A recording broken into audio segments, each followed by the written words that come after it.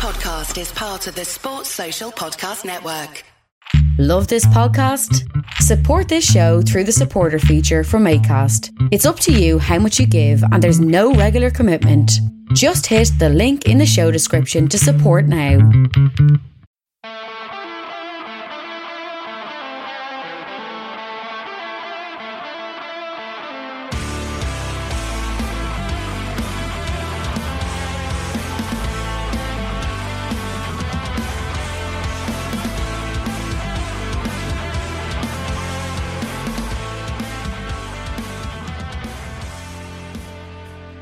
What's good, boys and girls? Welcome to the Two Footed Podcast. It is Monday, the 4th of January, and we are brought to you by EPLindex.com in association with our presenting sponsor, Liberty Shield. Liberty Shield is a VPN provider. A VPN is a virtual privacy network. It allows you to go online, change your location, access things like NBC Gold Pass, maybe a bit of HBO Max, American version of Netflix, and anything else you may want to do. It also protects your data while you're online and keeps you safe from any scammers or hackers or anything like that out there. Check out their website, libertyshield.com, and use the code EPLVPN to get 20% off at checkout. Right, there were 8 games over the weekend across Friday, Saturday, and Sunday, so we'll run through them and hit some of the big talking points, and then we'll wrap up with some gossip. First game up, Everton lost 1-0 at home to West Ham, ending their 4-game winning streak. Very, very disappointing result for Everton, and a very, very disappointing performance for Everton as well. Not the best of performances, and something that they won't want a repeat of, because the last time they played this poorly, they went on to lose a couple in a row. They did get some good news with Seamus Coleman been fit enough to start, and James Rodriguez being back on the bench. Those are big, big boosts, and James obviously you'd expect now to come back into the starting 11 over the coming weeks.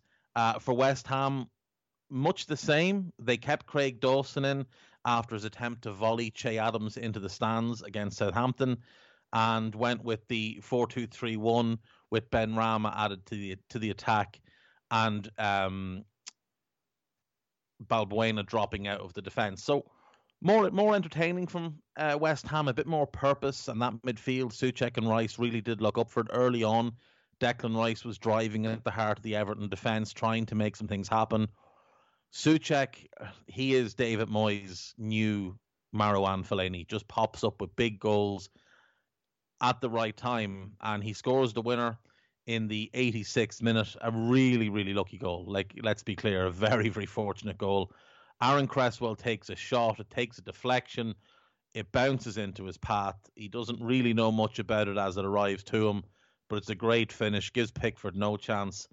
And you have to say, West Ham probably good value for the win in this game. I think a draw was probably a fair result, but you couldn't argue with the West Ham win to put in that performance away from home. As I said, for Everton, they'll be really disappointed with the result, but they'll be more disappointed with their performance, because they'd come into that game on such a high, having won 4 on the bounce and got themselves back into the top 4. They've dropped to 6th. They won't be happy with that, but they will have opportunities, obviously, to bounce back.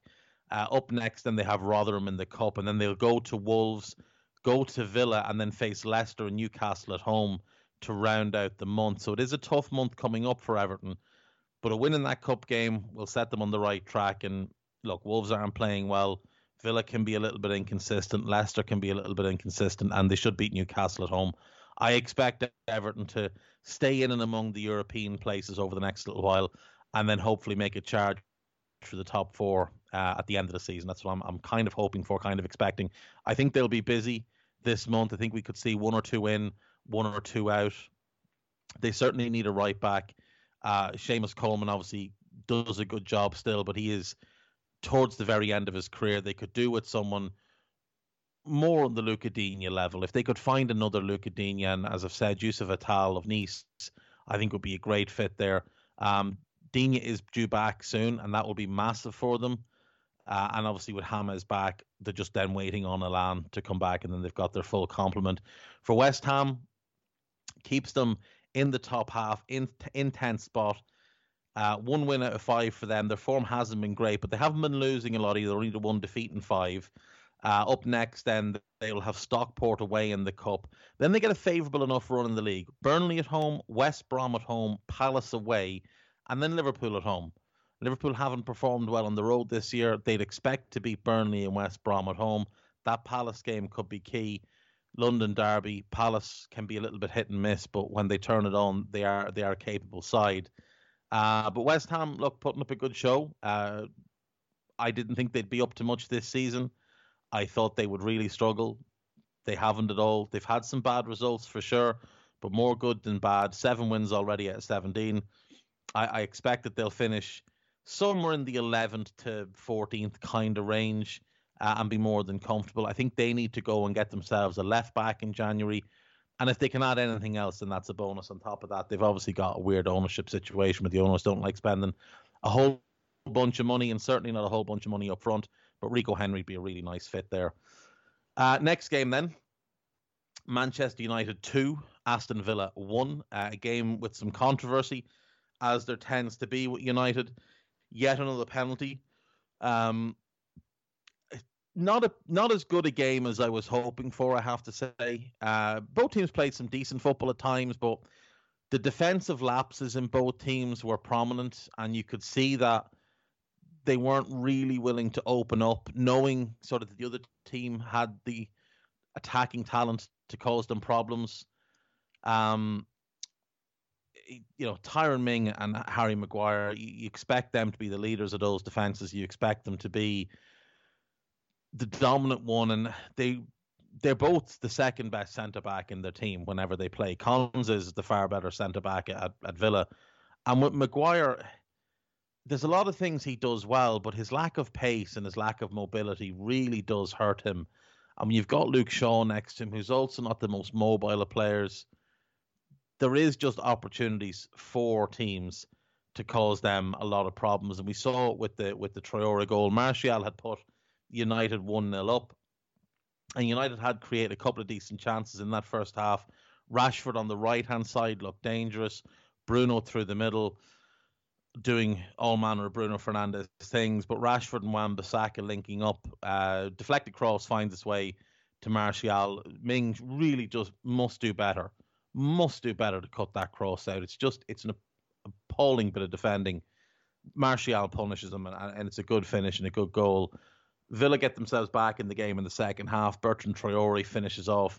A decent move, quick free kick taken by Villa, gets to Grealish. It's a good cross, not a great cross, but it finds its man. The commentators lost their mind, as they want to do. Bertrand Traore has to do quite a bit to get that ball under control, but he does. He finishes well. David De Gea made some great saves in this game to keep United initially ahead and then level. But Bruno Fernandes steps up and wins it from the penalty spot on the 61st minute after a bit of a controversial penalty. It's a throw-in. Pogba takes the ball on the turn. Douglas Luiz gets a little bit too close,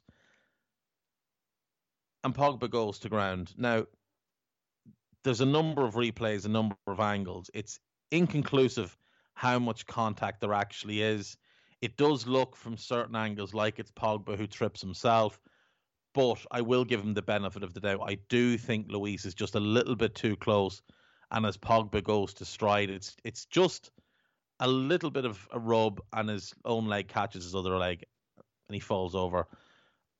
It's a soft one. It is a soft one, but I suppose it is a penalty. And Bruno just rarely misses from the penalty spot, so he steps up and scores, continuing his incredible record. I think in the history of the Premier League, only Mo Salah has scored more goals had more goal involvements in their first 30 games after moving from a different league.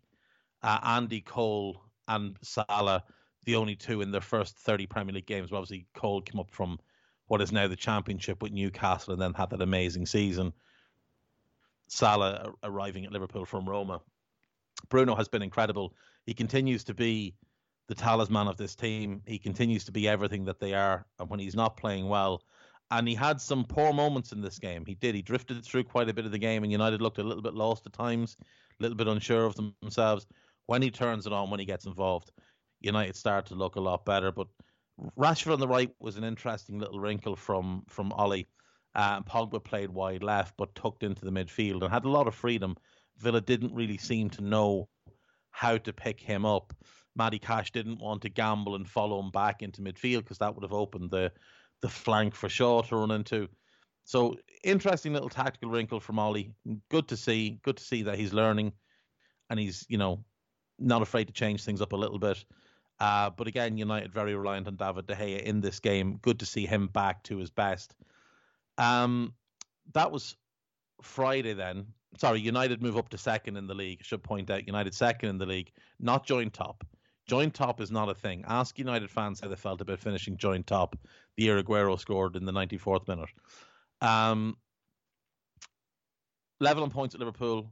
As things stand, Liverpool will play Southampton tonight. League position, far better than their performances. They've been much better of late. Since going out of the Champions League, they have looked a much better team. It does need to be said. They had looked abysmal in the Premier League for the majority, but they have improved of late. They're winning games they previously would drop points in. Whether this is a real thing or whether this is just a response to getting knocked out of the Champions League and maybe the players not wanting Ollie to get the heave-ho, I don't know. But second in the league is as much as they could ask for at this point. In January, rumours are that they'll be very quiet, that they don't expect to bring anybody in. But I suppose if the opportunity presents itself, United could be a team that makes a move. They'll always have the money there. They'll always have cash reserves for a 30 to 40 million pound player. So if a centre back or a midfielder pops up that they want, or if they find an alternative option to Wan-Bissaka who can maybe give them a different look when they want it, or when they want to move to wing backs, they can play Wan-Bissaka as a right side centre back and play an attacking wing back. Max Aarons' name has popped up there. I don't see anything in that at the moment. I think he's likely to stay at Norwich till the end of the season. But he is one that would make sense. If they do want to move to a back three permanently, and Ollie has played quite a bit of back three, then Wan-Bissaka, Maguire, Shaw probably works as a back three with Wan-Bissaka's pace able to make up for Maguire's lack of it. Maguire can maybe talk him through the game a little bit more. And Shaw, to me, does look better as a left-side centre-back in a 3 than he does as a left-back in a 4. Alex Telles was brought in, obviously, in the summer, and he is much more of a wing-back than a full-back. And Max Aarons, then, is a very, very good attacking right-back who'd make a good wing-back in that kind of system. You go Fred plus 1 in midfield, Bruno in front of that, and then Rashford plus Martial or Rashford plus Greenwood or whatever you want up front. They will have their options there. That's assuming Pogba leaves in the summer. You could go Fred and Pogba in it too. I'm not sure how it would work. Or you could bring in a partner for Pogba, but you'd need to get a very, very high level defensive midfielder who can do all the destroyer work and hold the central area to protect that defense. So is there one of them on the market? I'm not sure. I'm not sure you'll find somebody like that this summer. But, maybe Yves Bissouma could be developed into that player, and they have been linked with him. He's a very, very good player. He had a really good game for Brighton over the weekend. So maybe that's what they do. Go Pogba plus Bissouma or somebody, and then Bruno behind 2. And I think that could work really well. It would hide some of the weaknesses, make the most of their attacking players, be able to use proper width, because one of the problems United have is they can be quite narrow. Whereas if they have wing backs, they'll at least be able to retain that width. For Villa, they dropped to 7th. They'll be a little bit disappointed with that. But of course, they do have 2 games in hand. One against City, one against Newcastle. The Newcastle one they'll expect to win. But look, 7th is better than they will have expected at the start of the season, I think. Even with the money spent, I think 9th, 10th, 11th was probably the aim for this season. Having barely stayed up last season, I think 9th, 10th, 11th would have been a really good second season. And they're currently outperforming that, and fair play to them. Again, a team that will have the money and may have the want to go and do something in January. I've said before, I think a centre-back, someone to partner Konsa needs to be the move there. But whether or not they'll be brave enough to move on from Mings, or whether they've got the want to move on from, I don't know. Maybe they're quite happy with him. I wouldn't be. I think he's error prone. I think he costs them goals quite often. But maybe they'll be happy to stick with him. For United, next they have City in the League Cup on Wednesday. Then they have Watford in the FA Cup on Saturday. Then away to Burnley, that's their game in hand. Then they're away to Liverpool. Then they're away to Fulham. And then they get Sheffield United and Arsenal to end the month. It's a really busy month for United. Really, really busy month. 7 games more in this month. Most of the teams only playing 4 or 5. United have 7. So that's difficult. Ollie will have to manage that. Looking at the fixtures, I mean, Arsenal are back in form. Sheffield United, you'd obviously expect them to win. Fulham away won't be easy. Liverpool away, it's going to be very, very difficult for them. I expect the buses to come out. Burnley away is looking tougher than it would have a couple of months ago. It's really going to be a test of their credentials now over the next little while. For Villa, they have a slightly easier time of things. Not much easier, but actually, I tell a lie. They just don't. They don't at all. They've got Liverpool in the cup. Both teams will play reserves. They've got Spurs at home, Everton at home, City away, Burnley away, and then Southampton away. That is actually a killer of a run. That's really, really tough. Really, really tough. And I wouldn't be overly keen to have that run of games myself. That City game, that's the rescheduled one from the start of the season, I believe. So that'll be tough. And City have really refound form. So yeah, wouldn't fancy that run for Villa. Best of luck to you, buddies. Moving into Saturday then, Tottenham hosted Leeds and comfortably beat them 3-0. It must be said. Leeds did play some good football, and Leeds did what Leeds do, and they were very entertaining, and they got forward in their numbers, and they were aggressive defensively. But Spurs are just one of those teams that they're really, really clinical, and when Mourinho sees a manager who's going to attack him, I think his eyes light up and he gets very excited with himself. And truth be told, Spurs put on a bit of a clinic here. Kane puts them 1-up from a penalty. Son puts them 2-0 up just before half time. And you're watching the game, you think, they haven't really done anything. They haven't really done anything at this point. Toby Alderweireld puts them 3-0 up on 50, and you're like, they still haven't done much. But that is what Mourinho does. But when you look at the statistics after the game, yes, they ceded possession, and Leeds had 64% of the possession to Spurs 36. But Spurs had 20 shots to Leeds 18. Spurs had 7 on target to Leeds 5. They counterattacked really efficiently and really effectively, and that is what Mourinho wants to do. And Bielsa's style will give you that opportunity. Now, this, of course, led to all the hand-wringing and the usual. Bielsa needs to be more pragmatic, and he needs to stop taking all these risks and stop playing this open football and all this. Well, let's have a quick look. Leeds are 12th in the league. The level on points at Wolves. Sorry, they're a point ahead of Wolves. The level on point with Arsenal, who've just won 3 in a row. They're a point ahead of Palace and Hodgie. They're 4 points clear of Newcastle, 7 points clear of Burnley, and the 2 teams that come up with them, one has 12 points less and the other has 15 points less. So what do they need to change? Leeds are on pace to be the best newly promoted team the Premier League has seen in a long time. They're really good. They're going to lose games to teams like Spurs and United because those are better teams with better players and far bigger budgets. That's natural. But Leeds have one of the best attacks in the league. The defence needs work, but remember, they're playing currently without their top 3 centre-backs in Robin Koch, Diego Llorente and Liam Cooper. So I don't understand the need for the constant hand-wringing about Bielsa. When you look at the bottom of the league, there's 3 teams in the bottom 4 managed by English managers who have not done well this season. You could include Dyche, but he has turned things around. He's done really well for the last 10, 11 games. Not even. The last 9 games. The first 6 were an abomination. Last 9 games, Burnley have turned things around. But up until that, he'd done a pretty poor job. And he'll admit that himself. He said it outright himself. Graham Potter has not done well at Brighton this year. I think he's a very, very good manager, but he has not done well at Brighton this year. Scott Parker has not done a good job with Fulham. Not even slightly. And Chris Wilder is currently doing the worst job any manager in the history of the Premier League has done. So before we wring our hands about the foreign guy, let's have a look a bit closer to home. The English managers in the league aren't doing so well. Let's look from the top down.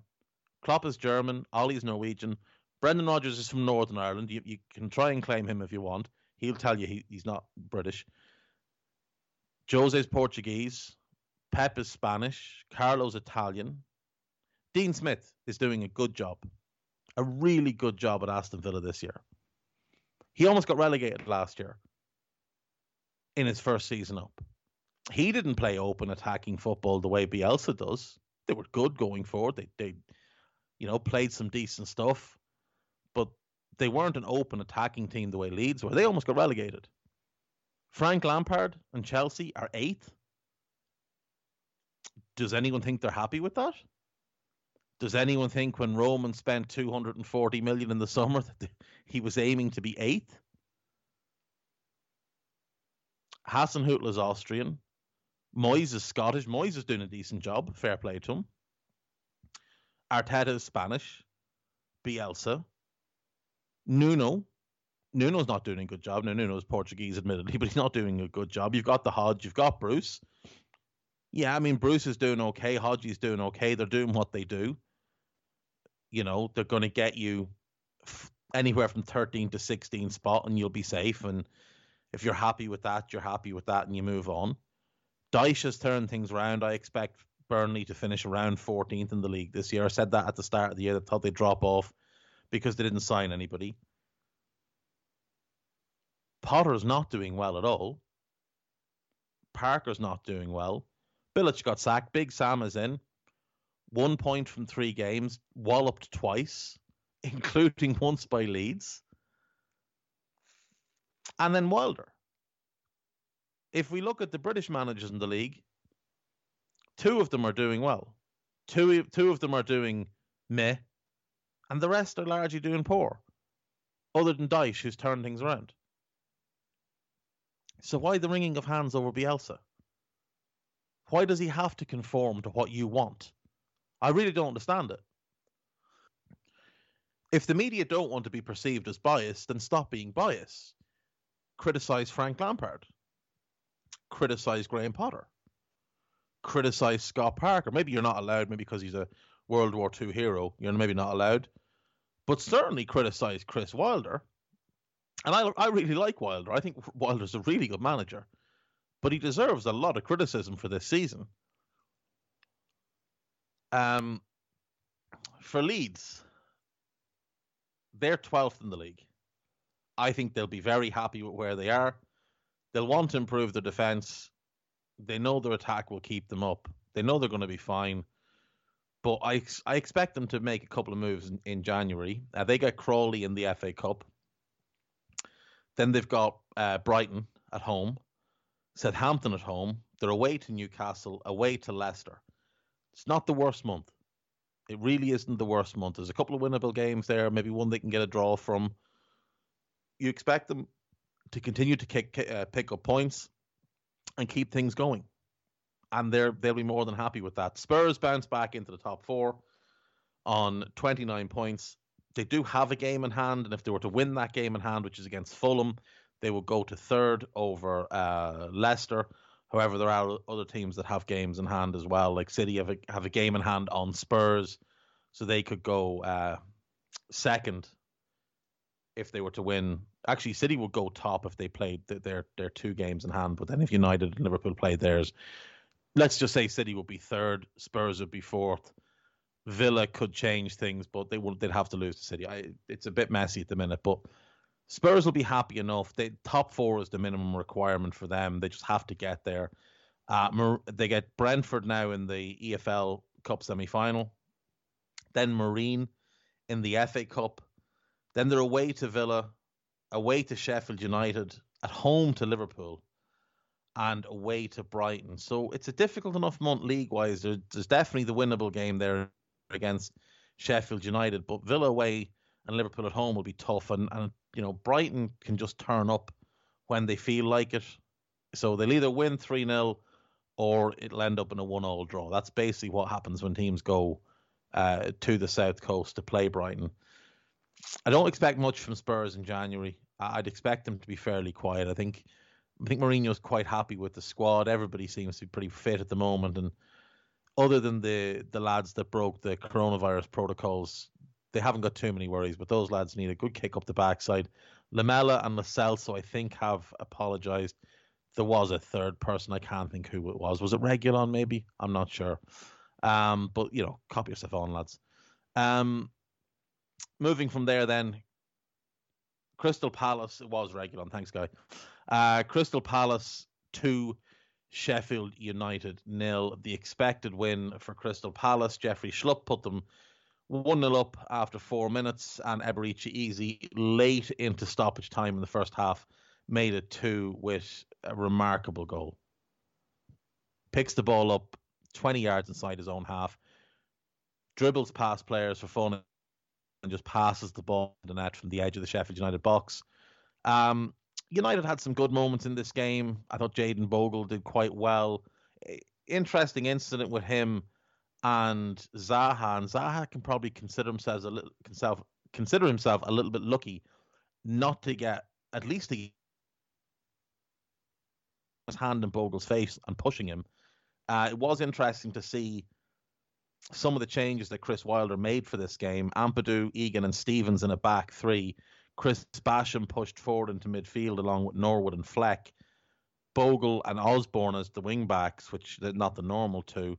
And then McGoldrick and Lys Mousset up front. They've obviously got some COVID cases of their own. They couldn't fill a full bench. They couldn't even fill the 7-man bench, let alone the 9-man bench. So definitely wouldn't have needed their 5 subs here. It did only make 2. Antoine Hackford came on. He's 16. He had a really nice chance to potentially get his first Premier League goal, but skied it. And then Ryan Brewster came on as well. I think we're at the point now where we need to say goodbye to Sheffield United. 2 points from 51 is just not going to cut it. You're not going to do anything in this league when you've done that. And maybe for Sheffield United, maybe they need to start just thinking of next season. And maybe there's a couple of players in their squad that either won't be there next year or they don't want there next year. Now, Lundstrom will not be there next year. His contract runs out. Sander Berge will not be there next year because there's no way he's going to play in the Championship. Now, he is injured at the moment. I think you play him regardless because you want to protect his value, although maybe if he doesn't play, his value might stay higher. But, maybe there's one or two others that you look at and think, you know what, it's time we moved on from them. Maybe you've got young players like Bogle, like Max Lowe, like Brewster, that you think we really, really need to ensure that we go into next season as one of the top teams in the Championship because we want to get back into the Premier League. We've had this taste of it. We really like it and we want to be back up here. So maybe that's the move for Chris Wilder. Now, it would mean saying goodbye to Ethan Ampadu, maybe letting him go back to Chelsea, cutting the loan short, because he's not going to get into the Championship with you. And maybe you look at people like Chris Basham and John Eagle and then the Stevens, and you think, you know what, and Ollie Norwood, John Fleck, they've been with us a long time. Maybe it's time for fresh blood. Maybe it's time to move some of these lads on. And maybe you do try and look to find offers for them in January and phase them out over the course of the rest of the year. Now, maybe you'll be happy to bring them all down. I don't know. They've obviously been through the Championship run before, helped you come up. But if you come back up with them, you are going to have to replace them at that point because it's been proven that most of them aren't good enough at Premier League level. Most of them aren't good enough at this level. So I think Sheffield United have big decisions to make in the next couple of weeks. I think the ownership will have a decision to make on Wilder. I think the decision is keep him. But I do think it's something they need to at least consider.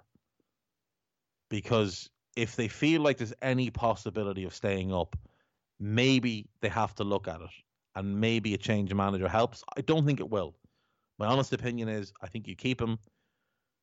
You know he can get you out of the championship. You know he can deliver really good results. I think you trust him and you roll with him into next season, being totally honest. But I do think he's got a lot of decisions to make on his squad. Another manager with decisions to make, although they may not be his decisions to make, is Roy Hodgson, because there's an awful lot of that Palace squad out of contract this summer. The vast majority of, I think they've about 6 players under contract for next season, which is strange that they've allowed their squad to get this way. It's even stranger when you look at the squad and realize you probably don't want to hang on to all that many of them. There are a few there that you really would prefer to just allow leave. Some of them are on big money. You don't want to be renewing the contracts in the hope that you can sell them. You're probably just better off cutting your losses and saying goodbye to them. There's a couple, like I think Jeff Schlupp, Tyreek Mitchell, I think Van Aanholt is on that list. I think those kind of guys are worth keeping. Maybe Tompkins. I think Benteke you let leave. Townsend you let leave.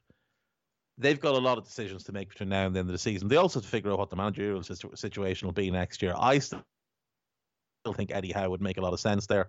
I think they'll be in the market in January. I think we could see 1, maybe 2 in the door.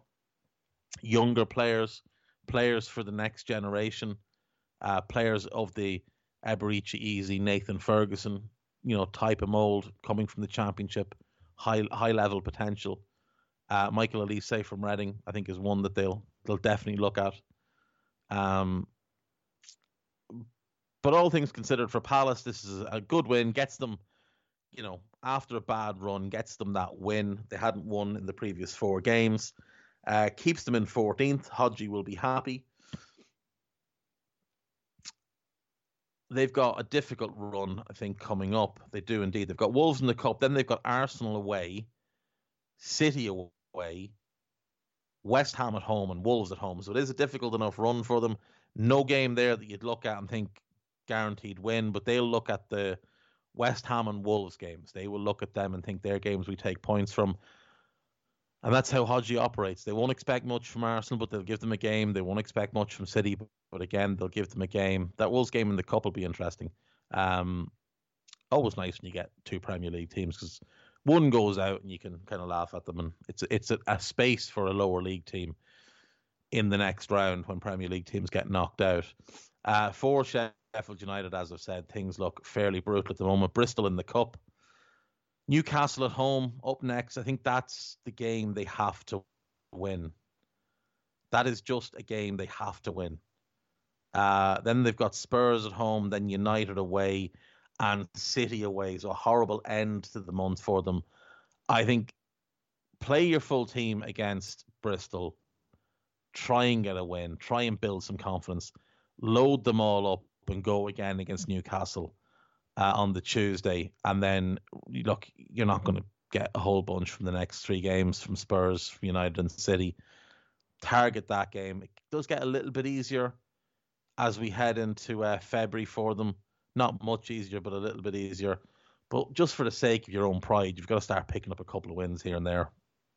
And that Newcastle game needs to be one. If they're going to be active in the January market, it's going to be purely loan deals, because nobody's going to want to go there knowing that they're likely to go down. And I don't think they'll be willing to commit much money knowing that they're going down. Brighton against Wolves, a pretty epic six goal thriller. Brighton made a good start, went ahead through Aaron Connolly after good work down the right-hand side by Trossard. Wolves pretty much straight away bounced back. 6 minutes later, Roman Saiss with a good header from Ruben Semedo or Nelson Semedo. I can't remember. One of them is the lunatic that got like a suspended jail term and isn't allowed in Spain for like 7 years, and the other one's a right back who plays for Wolves. Let me check this again. Great radio. Ruben Semedo is the lunatic. Yeah, Ruben Semedo is the lunatic. Go and read up on. He got a 5-year prison sentence, and he's banned from entering Spain for 8 years for kidnapping, attempted murder, and a couple of other things, and robbery. Brilliant. You're a professional footballer. What are you doing with your life? Nelson Semedo then is the right back at Wolves. Good work from him down the right. Good cross in, and Saiss puts Wolves level. Then Dan Burn decided to turn in probably the worst 25 minutes any Premier League player has had all season, as Adama Traore just roasted him over and over and over again. He scored an own goal. Then he stupidly gave away a penalty, which Neves tucked away. Wolves went in 3-1 up at half-time and looked like they were going to win the game comfortably. Brighton actually kind of looked like they'd given up. They kind of looked for the last couple minutes in that first half like they may have just had enough and wanted to all go home. But straight out the gates in the second half, they went in the attack. And João Moutinho, with a really naive, loose foot, catches Neal Maupay, brings him down. Maupay stands up, scores the penalty, 2-3. And then a kind of back and forth game where Wolves looked like they could open them up at any time. And Adama looked so dangerous at points in the game. And I thought Neto had some really nice moments as well. The problem for Wolves was Fabio Silva and Vitania, they're just not ready. Vitania, they're just not ready. One is 19, the other is 20. They're super talented. I think if you played one with an experienced player, if you played Vitania behind, I know he's not available at the moment, but behind Raul Jimenez, I think he'd be fine. I think if you had Podence behind Fabio Silva, I think again he'd be better. When you play the two young players together, I just think they struggle a little bit, and a lot of the good moves that they create just had no end to them. And Brighton get themselves back in it with a Lewis Dunk header that hits Saiss, and to me it looked like it was going wide off Dunk's head, and Saiss's header takes it. Saiss's deflection takes it into the opposite corner. Commentators just mad to credit the captain. A great header by the captain. Wasn't a particularly good header. It just hit Saiss and went in. Brighton were good value for the draw. Over the 90, they were good value for the draw. They did finally pull an exciting game out of Wolves, which is quite difficult to do. Wolves drop in the table to 13th. They won't be happy with things. They've one win in their last 5. 13th position. It's not good enough for the amount of money they've spent. Now, they didn't spend particularly well in the summer, I didn't think. Up next, they've got Palace in the Cup. Then they've got Everton at home, West Brom at home, which should be a win, but it's a local derby, so it'll be tough. They're away to Chelsea, and then they've got Palace, as I mentioned. So it's a difficult month. It is a tough month. Now, they should beat Chelsea because Chelsea can't beat teams in the top half or in the top half. Although that said, obviously Wolves are in the bottom half, so maybe they lose that one. But yeah, it's not an easy run of games. They're a club that needs to act in the transfer market. They've needed a centre back for about 2 years now, but they need a striker. They need a short-term fix at striker. They need to bring in Diego Costa or whoever they can get, and just fill that gap. Get someone in who will lead the line for you, and get the other players behind involved, and make something happen. Because for right now, nothing is happening that's good for Wolves. For Brighton, 17th, 3 points clear of the drop zone, but Fulham have 2 games at hand. Admittedly, those 2 games are Spurs and Burnley. Neither of them are easy games, but you'd expect that they might pick up a couple of points and close that gap a little bit. It's 4 draws out of 5 for Brighton, which, they're picking up points, and it does help. They need to start winning games. Only 2 wins all season. Everyone else in the league, bar the bottom 3, has won at least double that. They do risk finding themselves in a position where it becomes there's 2 teams gone, there's 2 teams left battling for that one spot, and everybody else is clear of them. So Brighton need to pick things up. They've got to go and act in January. They need to bring in that striker this month, because I can't watch any more of Danny Welbeck play. And he's just not good enough to play in the Premier League anymore. And when he's fit, Potter insists on putting him in the team for unknown reasons. They didn't have him in this game, and they looked so much better without him. When they had Trossard, Maupay, and Connolly on the pitch together, they looked so much better than when they had Danny Welbeck on. They also looked so much better than when they had Adam Lallana on. That's neither here nor there.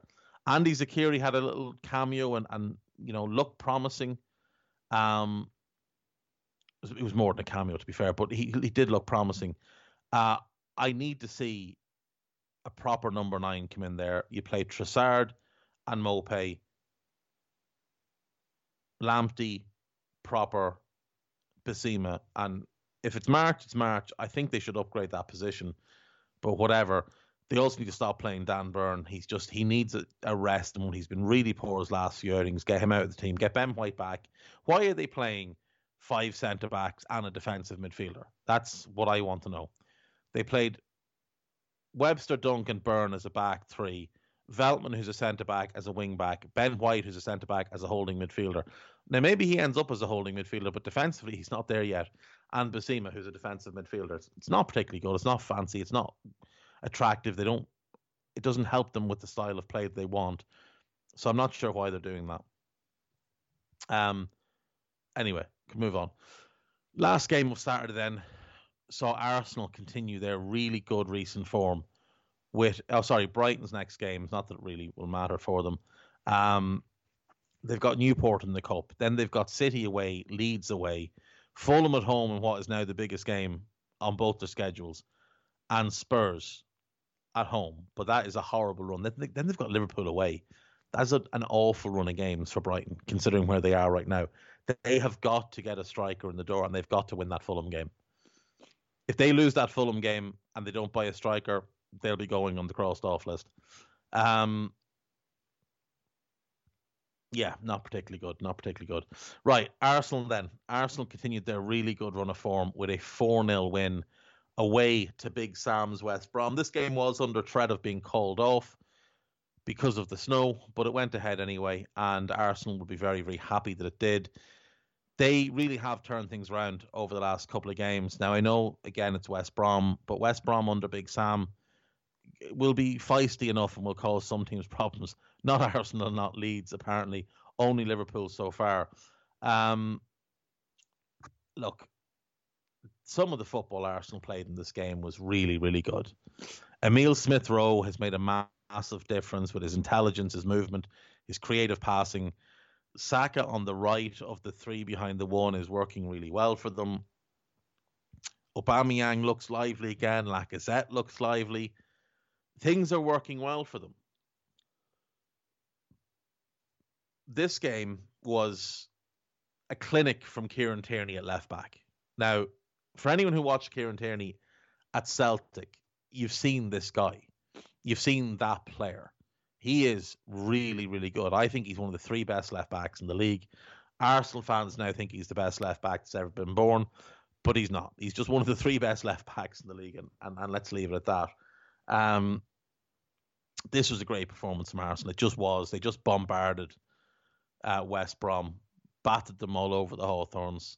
West Brom didn't look like they had much answer to anything. And Tierney scores the first really, really good goal, makes an absolute mug of Furlong, of Darnell Furlong. Turns him one way, turns him the other, drives into the box, buries it with his right foot. Really, really good goal. Bukayo Saka makes it 2-0. Finishes off a really nice move involving himself, Lacazette, and Emile Smith-Rowe. A goal straight out of the Man City playbook, with Saka playing the role of Sterling, Smith-Rowe playing the role of De Bruyne, and Lacazette doing that Aguero thing where he drops out, does the 1-2 ball around the corner. It was a beautiful goal, really well worked. Arsenal played great football in this, and Lacazette scores the 3rd and the 4th. Both poachers finishes. He's looking like the best version of Alex Lacazette that we've seen in a while. He's in form. He's playing well. He's happy. Aubameyang looks happy. This is the best Arsenal we've seen all season by a country mile. And I said a few weeks ago that they'll undoubtedly end up in the top 4. I've been saying I do trust Arteta. I do think he has a real plan, a real vision for what he wants Arsenal to be. And I don't think it's 4-2-3-1, but 4-2-3-1 is what's working for them right now. Now, Smith Rowe is making a 4-3-3 at times because he's dropping quite deep. And I think if they do want to stick with 4-3-3, Smith Rowe in that 4-3-3 is a must. I think he has to stay in the team unless they're buying somebody who's clearly better than him. They have been linked with Julian Brand, and I love Julian Brand, but Julian Brand is very similar to Smith Rowe. And I don't know that he's long-term a better player. He's definitely a better player now, but I don't know that Smith Rowe can't get to that level, and I wouldn't buy somebody similar and potentially block the path of Smith Rowe. Buendia is different because he's a different type of player, and I think those two could play together. If they can get Emi Buendia, they should. If they can't, Smith Rowe is doing a great job. Just stick with him. Arsenal are on the up at the moment, and they'll be thrilled with where they are and how things are going for them. Up next, they have Newcastle in the Cup. Then they get Palace in the league at home, Arsenal at home, away to Southampton, and at home to United. And I think they'll be quite confident in taking between 7 and 10 points from those 4 league games. They'll expect to beat Palace, they'll expect to beat Newcastle, and on current form, they'll beat both. And I think they'll expect to get a draw away to Southampton. And then that United game, they beat them at Old Trafford. United are in good form, but we don't know how they'll be by then. They could be quite tired by then because United have a whole bunch of games. That's going to be a big game. I think Arsenal may add 1 in January. I don't think they'll do a ton, but I think they may add 1. For West Brom, things don't look good. 19th spot, 8 points. 6 points behind 17th place Brighton, but with a horrendous goal difference of -28 as opposed to Brighton's -7. I think they've really got to go and sort the defence out in this transfer window. They've got Wolves, they've got Blackpool in the Cup, then they've got Wolves in the league, West Ham, those are both away, City at home, and Fulham at home in what is now a massive game. I think would have been anyway, but it's a huge game. Then they get Sheffield United at home, and they need to win both of those games.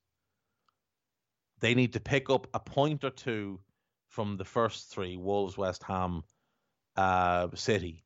But then they need to beat Fulham and beat West Brom. They need to beat Fulham and beat Sheffield United. Those are massive games for them. Sort your defence out, lads. It's an abomination. Sam, I mean, I really don't know. Walloped by Villa, rather. Walloped by Leeds. Walloped by Arsenal. All 3 of them at home, by the way. Like, conceding 12 goals in your first 3 home games, I don't think is what they envisaged when they appointed Sam. And they can celebrate their point away to Liverpool. That was on Liverpool. Their 3 home games, they've been embarrassing. Into Sunday, rather. Only the 2 games played. Fulham and Burnley obviously called off this weekend because of COVID outbreak at Fulham. So we had Newcastle at home to Leicester City. Not the most entertaining of games, but Leicester did play some good football en route to a 2-1 win. Scored 2 great goals. Second half was much better than the first half in terms of the entertainment value. First half was a bit of a drag, though James Maddison did have some moments and Vardy got in behind a couple of times. But was Maddison that put them 1-0 up with a rifled shot after good work from Vardy coming in off the left-hand side. And then Yuri Tielemans finished off a great move to put them 2-0 up. Andy Carroll with, I believe, his first goal for Newcastle in a decade. Is that right? Since before he left for Liverpool? It seems crazy that it's 10 years since Andy Carroll signed for Liverpool. Has he scored for Newcastle since going back? No, he has not. That was his first goal for Newcastle in 10 years. Because you think back to that 2010-11 season, he scored 11 in his first 19 league games that season. He got hurt just before Christmas, and then he signed for Liverpool. and then he was an abomination. The less said about Andy Carroll at Liverpool, the better. Disappointing result for Newcastle, obviously, but Steve Bruce still has them 15th, so he's doing what he was asked to do, and that's all you can really expect. They have a game in hand on the teams above them, but again, it's Villa, so that'll be tough.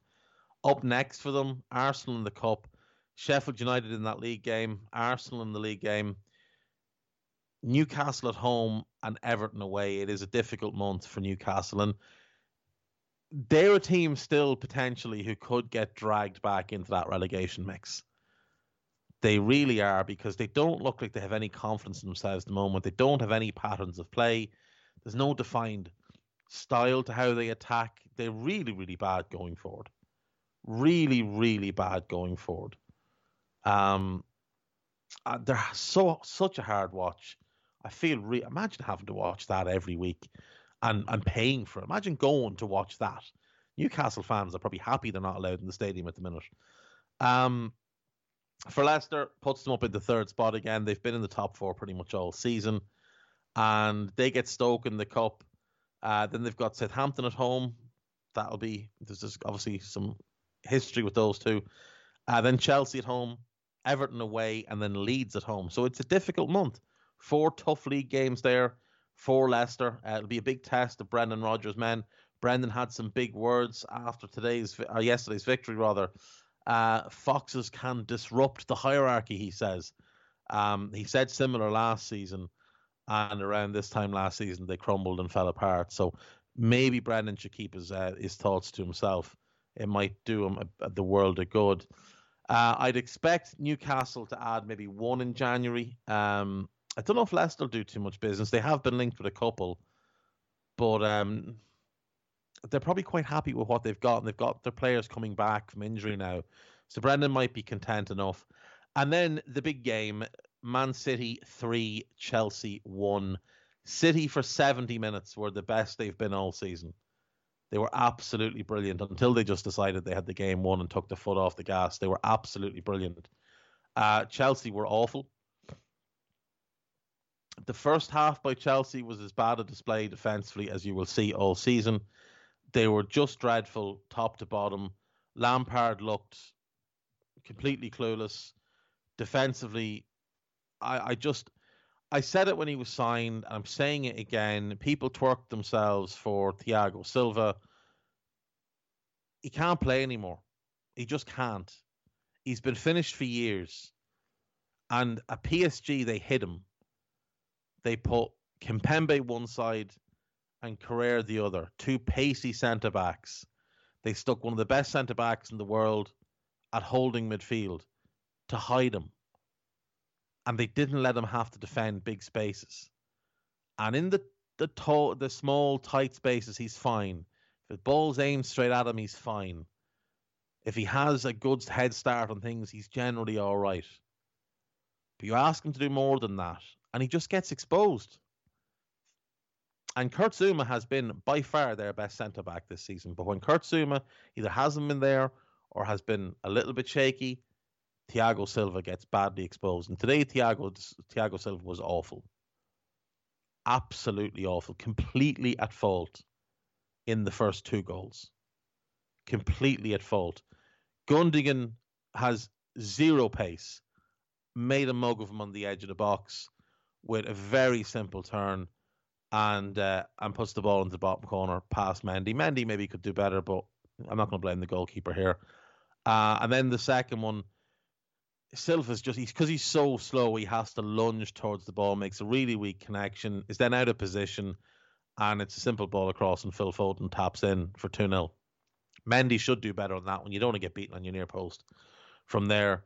And then the third goal, I just don't understand what was going on. Chelsea have a free kick in the City half. And for some reason,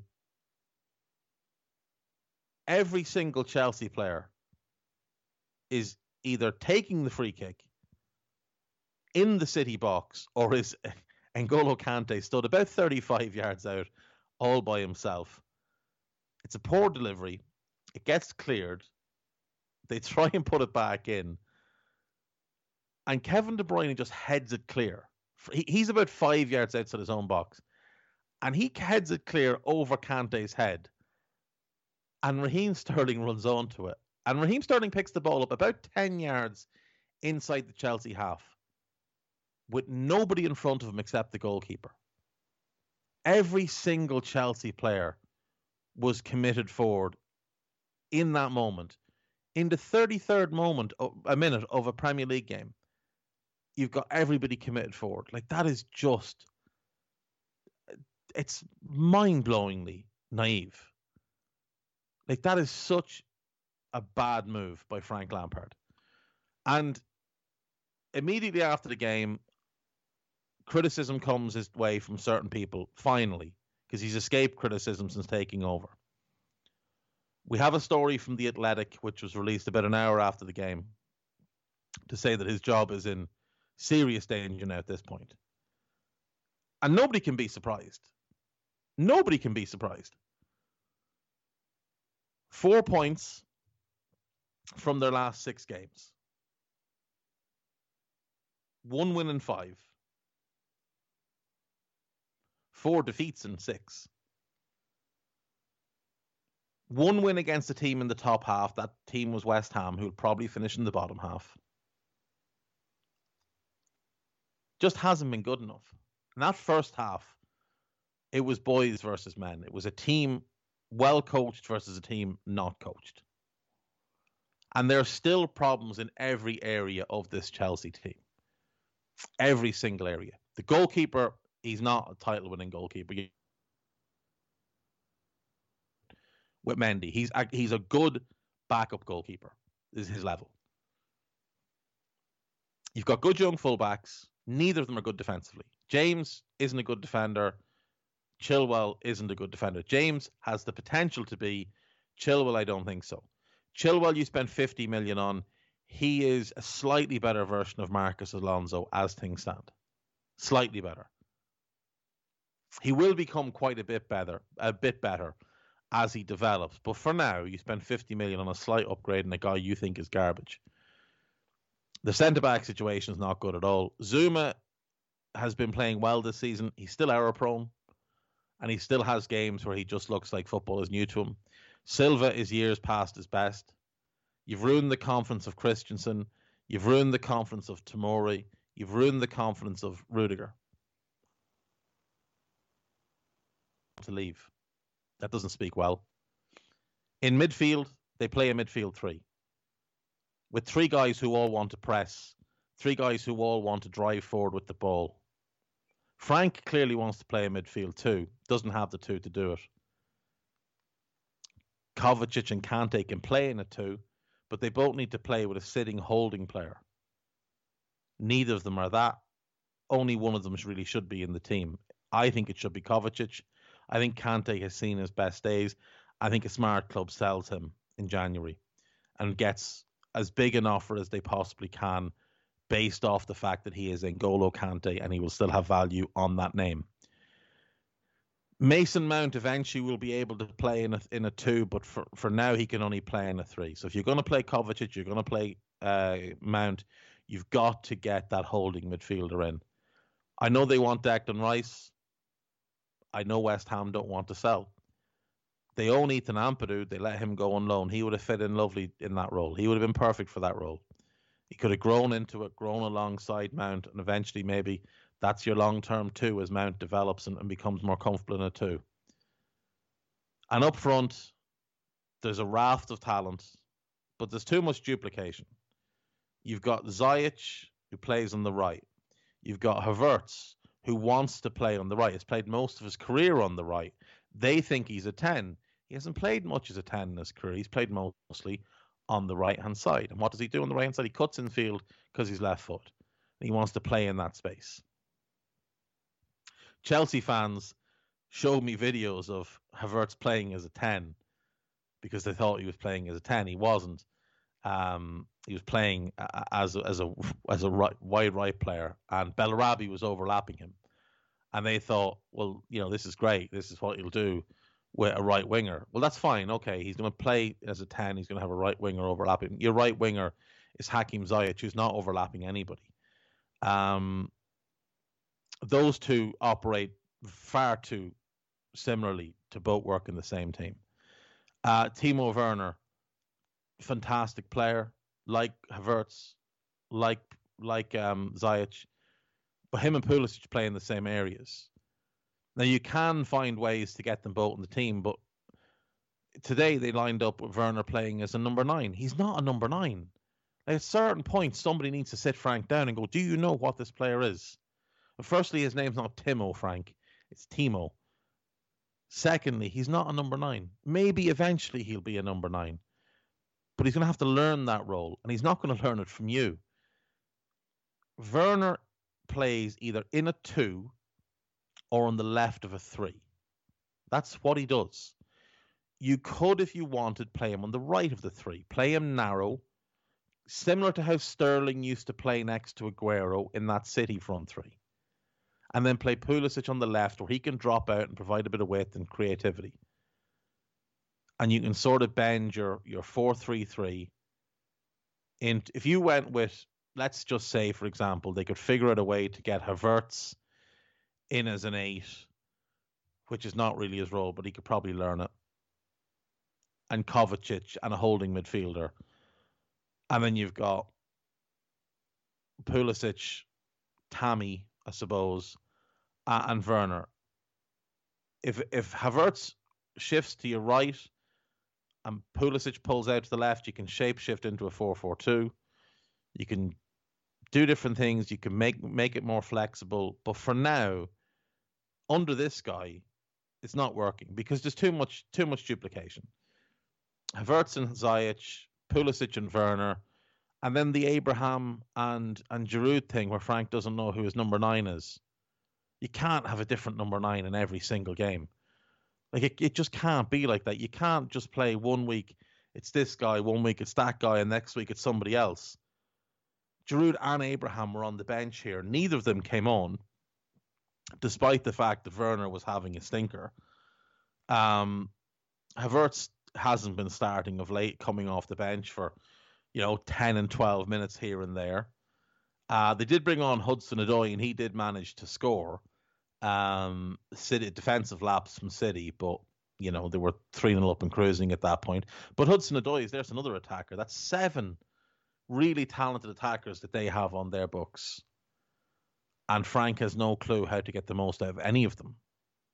Oli Giroud is the only one you could look at and say that since lockdown lifted, he's the only one Frank has gotten the best out of consistently. He's gotten very little out of Werner. Werner looks like a bad player at the minute, and he's not. He's a really, really good player. Havertz looks like a bad player at the moment, and he's not. He's a really, really good player. Ziyech has shown flashes largely against the bad teams. He's yet to do much against anybody good, but he has been injured. Pulisic again operates in flashes here and there, but again, it's not consistent enough. And Tammy, having been really, really good for the first half of last season, or at least up until lockdown, maybe more than half, just hasn't been good since. Frank has killed his confidence, but he dropped him at the end of last season, put Giroud in the team. This season, he's been one of 3 strikers, been rotated by a manager who doesn't know what he's doing, doesn't have a plan. Like, I guarantee you Frank's plan for this year was 4-2-3-1. I guarantee you his plan was 4-2-3-1. Tammy is the 10. Tammy is the 9. Mount is the 10. Pulisic from the left. Ziyech from the right. And Kovacic +1 in midfield. And I bet it was Declan Rice. And I think if they hadn't spent all the money on Havertz and on Werner, I think they could have gotten Declan Rice in the summer. Because I think they could have been talked into paying 80 million for him, and I think that would have got him in the summer. I would bet that was Frank's plan for this season. He never planned to have Werner. Werner was going to Liverpool as far as everybody knew. Havertz was going to go to either Bayern or Real. Everybody's talked about that for a year. Neither club was in the mix by the time it came to the summer, and he was available, and Chelsea took advantage of it, as they took advantage of the Werner situation. They didn't plan for either of those. They gave them to a manager who, Look, I don't want to completely just dump on him, but he just shouldn't be Chelsea manager. He just shouldn't be. He got the Derby County job because Harry Redknapp is his uncle. And Harry made a phone call to Mel Morris, who doesn't really seem to know much about football, but knows about stars and wants star names. So, he had Lampard, then he went and got Philip Cocu, then he's now got Rooney. Lampard did a decent job at Chelsea. He didn't do at Derby. He didn't do a great job at Derby. 42.1% win rate at Derby. Not spectacular by any stretch of the imagination. Dumped out of the playoffs final when they bottled it. Let's be fair. They bottled the playoffs that year. They finished 6th, scraped into the playoffs, a place just ahead of Tony Pulis and Middlesbrough. Lost to Leeds in the first game, came back and beat them, and then bottled it against Villa. Really, really bottled it against Villa in the final. Only really woke up with about 10 minutes to go. He takes over at Chelsea. He takes them backwards. There's no denying he takes them backwards. He's got the lowest points per game average of any Chelsea manager in the Abramovich era, which is not a good sign. People will say, well, he lost Hazard and didn't have a chance to replace him. Well, he did, because Pulisic was always the replacement. That's why they bought Pulisic. Pulisic was the replacement for Hazard. But he also had Tammy Abraham and Mason Mount and Tomori, who the previous manager didn't have. Sarri didn't have any of those guys. Sarri didn't have Pulisic. So there's 4 players that he got in new compared to the previous manager. Finished 4th. And yeah, that's, fair enough. But let's remember why he finished 4th. Because Leicester had a historic collapse. They had a 98.7 chance or something like that of finishing in the top 4 when football started up after the first lockdown. 98.7. And they somehow managed to blow that and throw it away. And Spurs fell off a cliff last season. Those are the 2 reasons that Chelsea finished 4th. Nothing to do with Frank. He took them backwards. They got worse defensively. A lot of the league got worse as well. Like City were worse last season. United stagnated.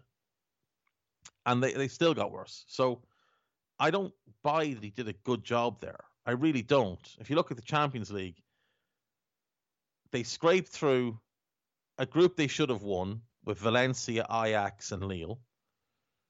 And then got slaughtered by Bayern. Now, it is Bayern, fair enough, but they got slaughtered by Bayern. They went out of the EFL Cup to United, went out of the FA Cup in the final to Arsenal, when again, they bottled it in the final. Scored early and really should have controlled the game, but just looked frazzled and all over the place. And Arsenal ended up beating them. I don't think Frank's done a good job there. I think maybe he can be a good manager at some point, but let's let him go and learn somewhere where the glare is not on him every single time his team take the pitch. He's always going to have pressure because he's Frank Lampard. But he got this job because he's Frank Lampard. He got the last job because he's Frank Lampard. He didn't get them based on any credentials. He didn't get them based on his ability as a manager. He got them based on what he did as a player. And it's a terrible way to appoint managers. I'd like to see Frank succeed. I'd like to see him go somewhere and do well and earn a top job. But he shouldn't just be given it. It's the same as people suggesting Gerrard should be given the Liverpool job because he's doing a decent job at Rangers. Nonsense. There's 2 clubs in Scotland that have a chance of winning anything, and one of them's having a dreadful year. So Rangers should be winning the league this year. Yes, they're doing it in impressive fashion, but has everybody forgotten the last 2 years he was there? The same thing with Lampard. if he was having a decent season and challenging for the title now, and people were saying, "Oh, he's one of the best managers in the league," I'd be pointing at the last 2 seasons and saying, "No, bad first season of Chelsea, disappointing year at Derby, bottled 2 finals, not good, not a good track record. Spend a boatload of money this year, and we were told after that transfer window." This is the best transfer window any club has ever had. Really? Would anyone like to say that now? I mean, they spent an awful lot of money, and they're not any better than they were last year. Ziyech has had injuries. Werner hasn't impressed. Chilwell's been okay. Sarr's been sent on loan to Porto, I think. Havertz has flat out been bad so far. Mendy started well, has been really poor of late. And Silva, for all the fawning, anytime he gets attacked, he looks poor. He gets exposed and he lets the team down. The best window ever, we were told. Well, I don't think so. And that's it. Chelsea are 8th, and Frank is under major pressure. They have Morecambe in the Cup. They have Fulham away in the league, Leicester away, Wolves at home, and Burnley at home. It's not the worst run of games, but the pressure is on Frank. And with Tuchel and Allegri sitting out there looking for jobs, he could well find himself gone quite soon. City hopped their way up into 5th. I've said all season, I think City are the biggest contender to Liverpool. I think it's Liverpool, them, and Spurs will end up in the top 3. I think 4th is what everybody else then is fighting for. For City, they get United in the EFL Cup. Then they've got Birmingham in the FA Cup, Brighton at home, Palace at home, Villa at home, away to West Brom, away to Sheffield United. That is a really, really good run of games. It would not surprise me if coming out of January, Manchester City are top of the league. I expect them to win at least 4 of those league games, and maybe all 5. They can always drop points, and in this season, it's a strange season, but I'd expect them to win 4 out of 5, if not all 5. We'll leave it there. We'll wrap up with a bit of gossip. Tottenham have begun initial dialogue with Harry Kane about a contract extension. The England striker signed a 6-year deal in 2018, but Daniel Levy wants to ward off interest from Man City and PSG. Well, the PSG interest is purely because Mr. Pochettino has gone there, but they're in financial trouble, so I wouldn't put any faith in that. I don't think he'd go to City anyway. Frank Lampard's job as Chelsea manager is under serious threat, and the club have begun to explore alternative plans. That is from The Athletic. That's the story I mentioned earlier on. I will say that the abuse turned towards the journalists for breaking that story is just not on. It is really not in line with what you should be doing with yourself on social media. You want these journalists to give you good news, but you don't accept it when they give you bad news. If you continue to abuse them, they probably won't give you any news at all, and then what will you do? Paris Saint-Germain are in negotiations to turn Moise Kean's season-long loan deal into a permanent transfer worth about 31 million. I think it'd be a shame if Everton just gave up on him, but I can understand why they would. PSG boss Mauricio Pochettino will be allowed to shake up his squad, and that could mean a fresh move for Dele Alli. I think he'll wait and see what he is going to do with Neymar first. If he wants Neymar as a number 10, then there's no spot for Dele Alli. Foot Mercato claim they've already been in contact. I'd imagine Dele Alli sent him a text to say congratulations on your new job. Argentina striker Paulo Dybala, who was linked with Spurs and Manchester United, will be sold by Juve this summer if he does not sign a contract extension. Manchester United will reject Atalanta's attempts to keep Ivorian winger Ahmed Diallo at the club until the end of the season. There's still some question marks of whether he's entitled to a work permit now under the new Brexit rules, so we'll have to wait and see. There was a picture, I think, on his Instagram of him on a plane. United fans are quite excited. I think it means he's on his way. I don't know Super talented young player. If United get him in, he'll be one for the future. I wouldn't expect to see him anytime soon in the first team. Mikel Arteta will discuss Alex Lacazette's future in the summer. If he keeps playing like this, they're going to want to keep him, and he probably will want to stay himself. France defender Luca Digne is closing in on a new contract at Everton. It's a must that Everton get him locked down long term. He is so important to them. He's been brilliant since arriving. Arsenal are ready to recall Uruguayan midfielder Lucas Torreira from his loan spell at Atletico Madrid, while Fiorentina have reignited their interest in the 24-year-old. Recall him and put him in the team. Him and Thomas Partey will be the best pairing Arsenal could have by a mile. But he's better than Xhaka. He's better than El Neni. Put him in the team with Partey and watch him go. Spanish midfielder John Jordan says he is super comfortable at Sevilla amid links to Arsenal. He might change his mind when he sees how good Arsenal have been in the last few games. Newcastle may have to wait in response for their loan bid for Hamza Chowdhury after Leicester boss Brendan Rodgers revealed he will reassess the 23-year-old's future in the next couple of weeks. I don't understand why Leicester or why Newcastle would look to bring in another holding midfielder. They've got loads of them. They've got Hayden, they've got Shelvey, they've got both Longstaffs. They don't need another holding midfielder. West Brom boss Sam Allardyce has revealed how new Brexit regulations have already harmed his plans for the January transfer window. God knows what that means. Jurgen Klopp doesn't know whether Liverpool can complete any transfers in the January transfer window. Now, there's been a lot of smoke around Sven Botman. Jimmy Pearce, my good friend Jimbo, has been out today, yesterday, to say that there is no plans to pursue Sven Botman. I don't really believe him. I think he might just been fed a line, but you never know. David Carmo's the name to keep an eye on there, I think. Norwich manager Daniel Farke has reaffirmed his stance that Argentina winger Emi Buendia, who has been linked with Aston Villa, is not for sale in January. We'll see. He won't have much of a say in it if it comes down to it. They have a director of football there who handles all the transfers, and we all know that Delia likes to fill her pockets. Manchester United's Portugal under-21 defender Diego Dalot is enjoying life on loan, but says moving to the San Siro was a bittersweet feeling.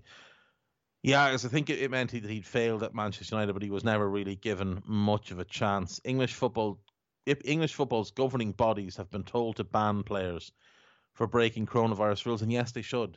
And Kyle Walker, Benjamin Mendy, and any other player that was, the lads at Spurs, any player that broke the rules and the guidelines should be banned. They simply should.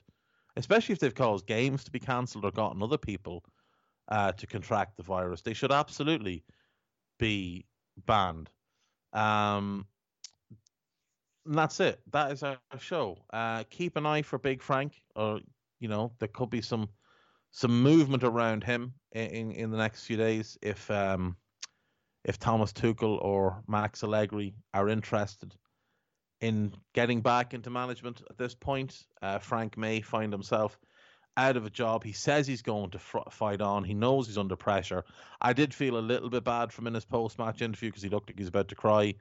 But, I mean, he only has himself to blame. Shouldn't have gotten Harry to make that phone call in the first place. You didn't need the money. You could have just gone and put your feet up in a studio somewhere and done what Rio's done. Rub your hands together, make hilarious announcements that such and such is at the wheel, and you'd have been adored. He's actually quite good at punditry as well, which is what makes it worse. And that's it. That is the show. Thank you, as always, to Guy Drinkle. Thank you to Foxhunt, and thank you to you for listening. I will see you on Tuesday. Bye-bye.